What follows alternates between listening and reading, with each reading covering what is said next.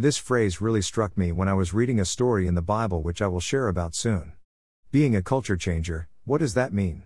It means instead of following a path that has been walked before, we create a new path that others can follow. But it has to be a good path, one that brings future and possibility to someone else's life. Most times we don't know that we have created a new path until we look behind us to see who's following or who has created a new path off our one.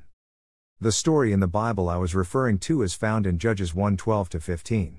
It is the story of Achsah. You have probably never heard her story before, but I believe it is significant for this time we are living in. You see, in those days, the oldest son received half the inheritance and the other sons shared the other half. It was unheard of for daughters to receive anything. There is a story prior to this where 4 daughters received their father's promised land, but this story is a daughter receiving a gift whilst her father was still living. She asked her father, through her husband, for land and then asked for springs for herself. No questions asked, Caleb gave it to her. This woman was bold enough to change the culture. She asked for something that wasn't rightfully hers and received it. That was boldness and changed the culture of her day. She forged the pathway for all of us to change the culture around us. By the way, her husband became one of the first judges in Israel. A culture-changing partnership. Jesus also was a culture changer.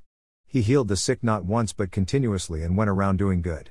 In one instance, they dragged a woman to him who had been caught in the act of adultery. I often wonder what happened to the man caught in the same act. The law said the woman was to be stoned, but Jesus offered forgiveness through a statement that should resonate in our lives today: he that has not sinned should throw the first stone. Of course, only Jesus could do that, but he changed the culture from judgment to forgiveness. How are we changing the culture around us? It could be in the simple things. If your workplace contains bad language and gossip, just don't participate, show a better way. If something is happening at church you don't like, don't complain, just pray.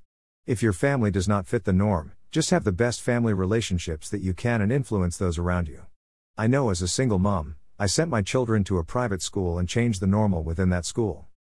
What are you going to do to change the culture and make your world a better place according to Jesus' way of doing things? Pray and seek God and He will show you. Look forward to sharing your journey and seeing you and me become culture changers.